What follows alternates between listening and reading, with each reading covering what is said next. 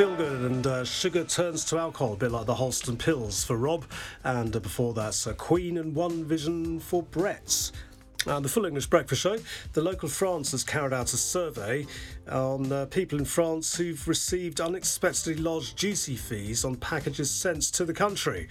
Among the more than 100 people who responded to the survey, 97.3% said they've been hit by duty fees on packages sent to France.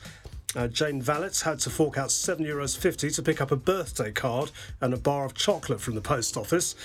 Graham Hilton said he had to pay €650 to receive a set of alloy car wheels, which had already purchased for more than €1,300, postage included. While Brian Way had to splash out €10 for a free tote bag sent to him as a reward for taking out a magazine subscription. The local says many of its readers have reported having to pay customs duties that often work out as being at least half the cost to the value of the package itself. This has put many off postage altogether, said one. We've now asked friends and family not to send gifts from the UK because of the duty imposed. For people receiving packages from the UK, it's a relatively new phenomenon. Before Brexit, of course, duty fees didn't apply because the UK was part of the EU. Now, as well as having the appropriate postage, all items apart from documents sent from England, Scotland and Wales to the EU need an extra customs declaration form attached. The form asks for the sender and recipient's details, whether the item is a gift or an item sent for sale, and a detailed description of what's in it. So birthday or Christmas parcels slightly lose their elements of surprise. People sending packages to other non-EU countries, such as the United States, Canada and Australia, have always had to deal with duty fees and customs declarations, but several American readers also reported being hit with unexpectedly large fees. It's a disgrace. It did happen to you, didn't it? It did, yeah. Yes. I bought a jacket online and then it arrived. I thought, oh, great, because I had it sent here. Then a week later, there was an envelope on my desk and it was a customs duty bill. Haven't paid it yet. I'm going to wait for them to send a final reminder and then I'll cough up if they start getting a bit nasty. What are you smiling about? I made it really easy. No, it's so easy. I was just thinking, I think you'll get it. You'll get them all right today. I didn't. Well, too easy. You do say that either you know or you don't. What is easy for you might not be so easy for somebody else, you see. OK, kicking off with first question. On this day in 1965, the Righteous Brothers were at number 1 on the UK singles chart with which Phil Spector song? You never close your eyes. You've Very lost good. that loving feeling. Perfect. As immortalised by Tom Cruise in the film Top Gun. Yeah. Question number 2. On this day in 1978, the Bee Gees started a 4-week run at number 1 on the US singles chart with which song? Staying Alive. Correct. And That's a lucky finally, guess. on this day in 1984, Culture Club, who were, of course, a 4-member band, started a 3-week run at number 1 on the US single charts with... Karma Chameleon. Well done. There you go. Patrick. Riviera Radio. Business. Morning. Good morning. Yeah, so Andrew Bailey said that their workers shouldn't ask for a pay rise, which is why you've been asking me how much money I've got and if I can give you a loan. Honestly. I'm not sure many people will be looking at their electricity bills. Many people will be filling their cars up at the pumps or indeed buying groceries thinking that they shouldn't be deserving something to try and offset these elevated levels of inflation, quite frankly. Still, Friday's amongst us best day of the week. Well, it's a long way to go. It's been a big Thursday and we've got a huge Friday still to get through. So while you may be saying that an hour and a half away, I've still probably got another 10, 12 hours. Right, do you still think Boris Johnson's going to survive? That's what I want to know. Come on. The wagons are circling, aren't they? Pressure's building. That's all I can say. OK, well, I hope you'll offer a public apology and say that I was right after all when eventually he does go. Well, eventually he will go. So I mean, it's like all good forecasters. You've come up with a concept without offering a time frame for it. No, so, I said, and then claim victory. If it's 5 years down the line. No. I said he wouldn't be in office by Christmas. Well, that was last year. I got that wrong, and I'm perfectly prepared to admit it. Okay. But the rule started setting in before Christmas, didn't it? Let's face it. And then I said he wouldn't be in charge by the end of January, and I got that wrong. But then I extended it to within a month. So I've got until the end of February, and then, we're talking. Right, we'll see. I think he could be gone within 2 weeks. Okay, well, we'll see. Right, markets. Wall Street's 4-day winning streak ended yesterday. Social media firms taking a really big hit. Analysts saying only firms who can deliver strong earnings growth will be rewarded, and there will be more divergence between mega caps and lower quality names. Are we looking at sort of a dot-com bubble 0.2 explosion here? I wouldn't necessarily say that. I kind of felt it a little bit after Meta, the owner of Facebook's results. But overnight, we've had decent numbers from the likes of Amazon, from Snap, and perhaps we'll see a good bounce back coming through in US technology shares, which suggests that the downward spiral may not necessarily play out. And should remember, of course, these companies are very different compared to the dot-com boom.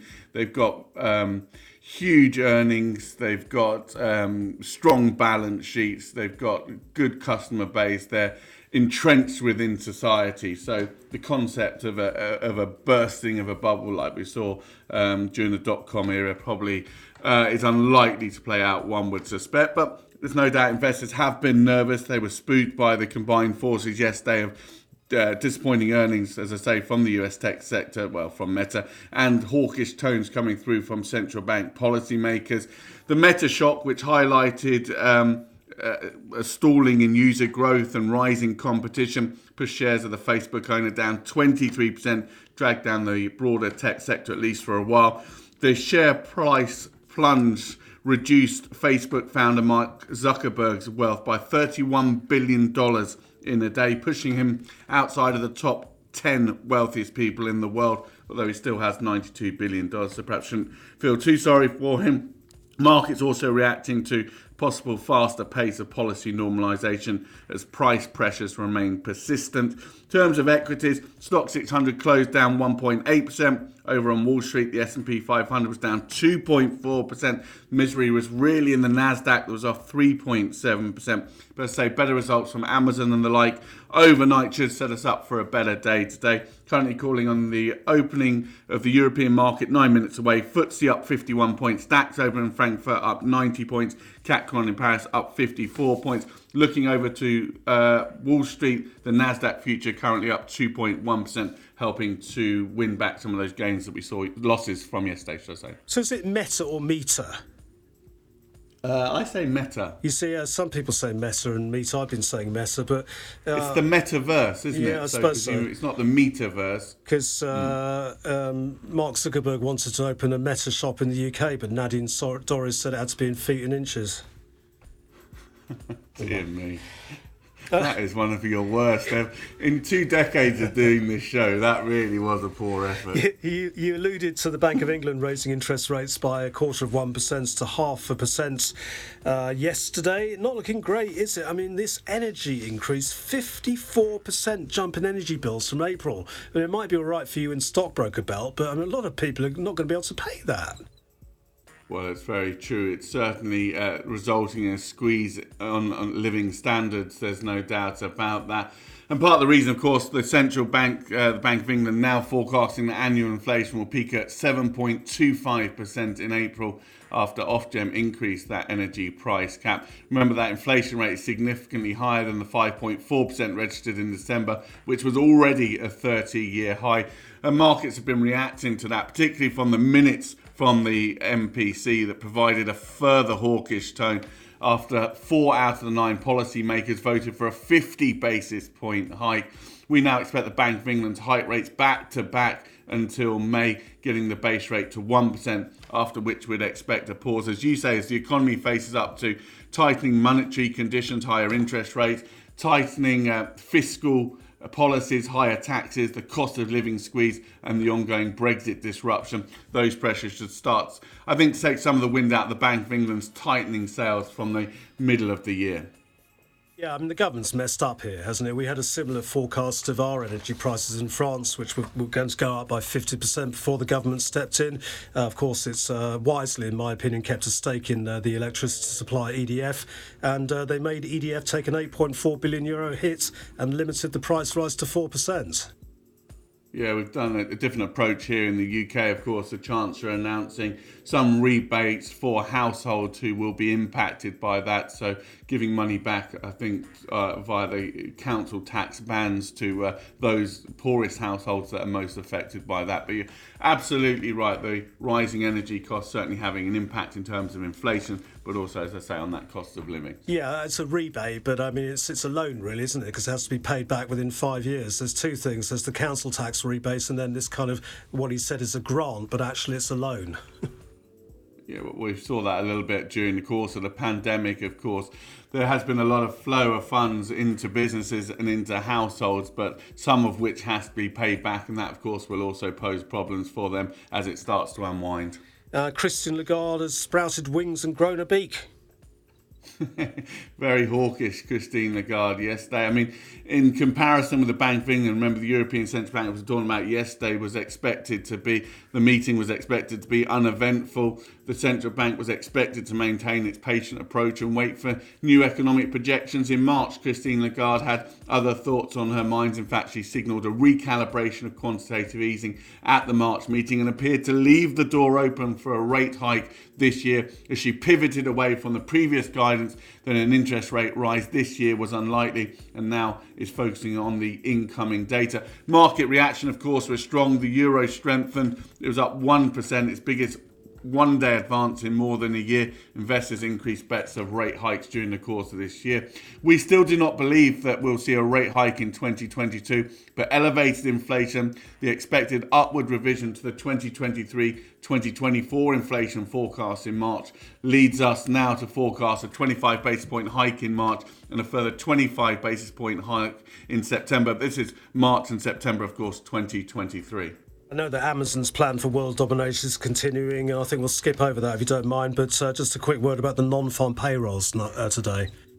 Difficult one to call today, to be honest with you. We look for payroll employment growth to slow to 50,000 in January. That's down from 199,000 in December. If you look at the high frequency data, including things like jobless claims, they're pointing to a weakening in labour market conditions in early January, likely to take account of the surge that we've seen in Omicron cases and adverse weather conditions as well. Elsewhere in the report, we expect the unemployment rate to hold steady at 3.9%, for average hourly earnings to rise 0.5% month on month, 5.2% year on year. But there are, I think, significant downside risks to those forecasts. If you look at the data from the Household Pulse survey, for example, showed 8.8 million adults were not working during the week of January the 11th due to the need to care for someone sick or themselves were sick with coronavirus symptoms. That's significantly up on the 2.9 million of mid-December and well above the prior peak of 4.7 million seen in the peak of the Delta variant. So should those large numbers of hourly workers fall off payrolls temporarily due to prolonged work absence, it could show up in a sizable payroll decline. So maybe not taking too much into account as we get those figures later today. Foreign exchange, please. Euro looking stronger, as we've been talking about this morning on the back of those hawkish comments from Christine Lagarde. Pound against the dollar coming in at 136. Euro dollar now 114.5. You're going to get a mere €1, 18.5 cents for your British pound this morning. Thank you very much. Have a lovely weekend. Talk to you Monday. Have a good weekend. Henk Potts from Barclays. On FM and DAB Plus across the Côte d'Azur, on your phone and worldwide online. This is Riviera Radio with the latest local news for the south of France. Sarah Lice has the top stories across the Riviera. A man in his 20s has been seriously injured after a crash on a quad bike. The accident occurred on the RD9 in Mozac-Bellevue in the Var. The victim was airlifted to hospital in Toulon. The exact circumstances of the collision are still to be determined. In other news, a fugitive suspected of several thefts on the Riviera has been arrested in the Paris region. The man is suspected of having participated in the theft of a diamond of €4.5 million in Cannes. The 38-year-old Frenchman has been on the run since November 2020 and was arrested in a shopping centre in Seine-Saint-Denis. He is allegedly part of a gang suspected of the theft of two diamonds, one in Barcelona, worth €12 million, and the other in Cannes, estimated at €4.5 million. 3 young people aged between 15 and 16 years old have been arrested for acts of vandalism in Le Canet. For 2 nights, several vehicles as well as 2 bus shelters were vandalised in the Aubin-de-Rade district. The 3 culprits were identified through CCTV footage and have admitted the facts. While the mayor of Nice, Christian Estrosi, has shown his support for Emmanuel Macron in the presidential elections, the mayor of Coquelin in the Var is the first elected representative of the PACA region to support Eric Zemmour, the far-right candidate. Zemmour has so far totalled 58 sponsorships out of the 500 needed to run in the presidential election. Meanwhile, French President Emmanuel Macron has collected the required 500 sponsorships for the election, even though he has not yet announced his candidacy. Presidential candidates must collect 500 sponsorships before the 4th of March in order to be able to run in the election. And according to data compiled by BFM TV, the 5 most right-wing candidates for the presidential elections in France have more than 80% of interactions on Facebook in France. That's over the month of January 2022. The 2 far-right candidates have only 8.86% of interactions. According to the January ranking, Eric Zemmour is well ahead with 2.3 million interactions. The parties of the left, centre or right account for only 8.43% of total interactions on Facebook. The magazine Autoplus has revealed that the Toyota Prius topped the ranking for the model the most stolen in France in 2021. 120 vehicles are stolen every year. That's 328 car thefts every day. The Provence-Alpes-Côte d'Azur region has the highest number of car thefts in the country, ahead of Paris. The president of the John Taylor, one of the leading luxury real estate companies, has announced a record sale of an apartment here in the Principality. At the end of 2021, John Taylor Monaco achieved the biggest sale in its history. The company has not disclosed the exact amount, but said it was a 9-figure sum. The news comes as Meilleur Agent published on Thursday, February the 3rd, its ranking of the most expensive streets to buy property in France. While the most expensive streets are found in the French capital, where property in certain streets can exceed 20,000 euros per square metre, Nice comes second with Avenue Jean Lorrain, where the price per square metre is more than 9,000 euros. And finally, since the reopening of the US borders last November, Air France is gradually increasing its service with a daily flight to New York from Paris-Orly. For the summer of 2022, from April to October, and as of March the 27th, the company will resume its flights between Paris-Orly and New York JFK with a daily flight. New York will therefore be connected to the 2 Parisian airports with a total of up to 7 daily flights. Riviera Radio, Sports News. Where's the Avenue Jean Lorrain? It's on the seafront. Is it? Isn't that the Promenade des Anglais? Yeah, no, it leads up to... Oh, okay, one of the side streets. Is it? Okay. I bet the Boulevard du Montbaron's not cheap either, the top end. Yeah, I'm surprised that it's on the seafront. I thought it would have been, as you say, Montbaron or Franck Pilatte or Arcade des Emmanuel. Rue Trachel. The opening ceremony at the Beijing Winter Olympics is taking place later amid criticism that the Games should not be held in a country with such an appalling human rights record, and with environmentalists scathing about the amount of artificial snow that's been created for the alpine events.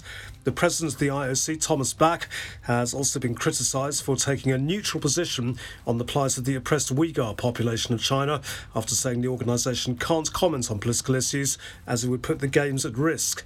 Many world leaders will stay away from the opening ceremony, which will be held in the presence of the Chinese President Xi Jinping and the Russian President Vladimir Putin. Athletes, officials and journalists will be cordoned off from the rest of the world during the Games, with their movement restricted to the airports, official buses and venues and hotels, and leaving the bubble is strictly forbidden. Sounds like a lot of fun, doesn't it? Rugby Union, the first round of the 2022 Six Nations Championship is being played this weekend, with France seen by many as favourites to pull off the Grand Slam. France have what looks like an easy opener on Sunday against Italy in Paris. Are you expecting an upset there or not? Don't know. Come on, you can't say Italy are going to beat France. No way. Could be a cricket score. Ireland kicked the tournament off against Wales in Dublin at 3:15 tomorrow. Who are you on there? Ireland. Ireland? Yeah. Don't write off the Welsh. And that's followed by the Calcutta Cup game between Scotland and England at Murrayfield at 5:45. Scotland. Yeah, I think Scotland might beat England tomorrow. England have a number of injury absences, with the side captained by Tom Curry, as Owen Farrell is out following ankle surgery. And Scotland actually beat England in the last Six Nations, didn't they? Football, Egypt will play Senegal in the Africa Cup of Nations final. Egypt won their semi-final against the host Cameroon 3-1 on penalties after the scores were tied at 0-0 after extra time. Senegal booked their place after beating Burkina Faso 3-1 on Wednesday. So it's a tricky one for you, Sarah. Yes. Because you've got Mo Salah on the Egypt team and Sadio Mane in the Senegal side. Oh, we'll just have to wait and see, won't Hoping we? for a draw then, are Yes. you? Yeah. Here's more football from BBC Sport. BBC Premier League update from the home of Premier League football. Hello, I'm Paul Serres at the BBC Sports Centre. Frank Lampard says he will prove his doubters wrong as he prepares to take charge of Everton for the first time on Saturday. The Merseyside club are currently 4 points above the relegation zone in the Premier League, but take on Brentford in the FA Cup this weekend. Lampard believes he can turn things around. Nobody would be happy with the run that we've been on in terms of points over the first half of the season. But I have to also bring in an element of calm to the players and to the club, and also an element of looking at ourselves and saying that there's a huge amount of talent. If I didn't believe in that, if I didn't think I was the man to come and bring that out and harness it, then I wouldn't be here. So I'm not concerned about that. I just want to come and make sure that I get to work very quickly and the players respond to that quickly. And then I believe once we do that, we can go in the right direction. Manchester United's interim boss Ralph Rangnick has admitted the decision to keep Jesse Lingard at Old Trafford was partially driven by Mason Greenwood's current unavailability. Greenwood has been released on bail following his arrest on Sunday. However, United have confirmed the 20-year-old will not train or play for the club until further notice. It was part of the discussions around Lingard on deadline day when Newcastle and West Ham were interested in signing him. In the end, Lingard did not get the move he wanted, and Rangnick said the Greenwood situation was part of the reason why. 3 weeks ago, Jesse didn't want to leave. Then he changed his mind. I had a chat with him some 10 days ago, and I could fully understand why and that he wanted to leave to get game time for his future, also for the World Cup. And I said to him at the time, in case he finds a club where he would like to play for, and also the club finds a solution with our club, I would let him go and allow him to leave. But obviously, with all the development we had in the last couple of days, things changed a little bit. And for more football news from the BBC, go to bbc.com/football. BBC Premier League update from the home of Premier League football. I have no idea why Jesse Lingard hasn't been getting more games at Manchester United. It's all he did when he was on loan at West Ham last season. He's a great player. Can't understand it. It is FA Cup fourth round weekend in England, with the holders Leicester City away at Midlands rivals Nottingham Forest on Sunday. Of the Minnows, Kidderminster Harriers take on West Ham of the Premier League tomorrow, while non-league Boreham Wood travel to Bournemouth of the Championship on Sunday. Chelsea play Plymouth at home tomorrow, while Liverpool host Cardiff City. Cup set. No. That's on Sunday. It's the top of the Premier League against the top of the Championship, with Manchester City at home to Fulham tomorrow, while Manchester United host Middlesbrough tonight. There's one game in the English Premier League with a relegation six-pointer between Burnley and Watford. I think Burnley can smash it. Not Roy to the rescue. No. All right, well, Stuart will be on your side then. It certainly will be. Burnley for you. OK, they've got a few games in hand, Burnley, as well, but I'm going to stick my neck out and say what is going to get off to a winning start. Cricket, the England head coach Chris Silverwood has stepped down following the side's disastrous Ashes tour. Silverwood, who was appointed in 2019, saw his side lose the Ashes 4-0 to Australia and has overseen a decline in Test match performances that's only yielded one win in the past 14. Earlier this week, England's Director of Cricket Ashley Giles was also sacked. Sir Andrew Strauss has stepped into the role on a temporary basis and will be in charge of appointing an interim coach for the tour of the West Indies. Here's the marine weather forecast for coastal areas up to 20 miles offshore the Almaraz and the Var. The general situation's high pressure, 1,020 millibars over the Mediterranean. Winds are variable or southwesterly, force 2 to 4. The sea is slight. Visibility is good. Barometric pressure at Saint-Jean-Cap-Ferrat, 1,021 millibars.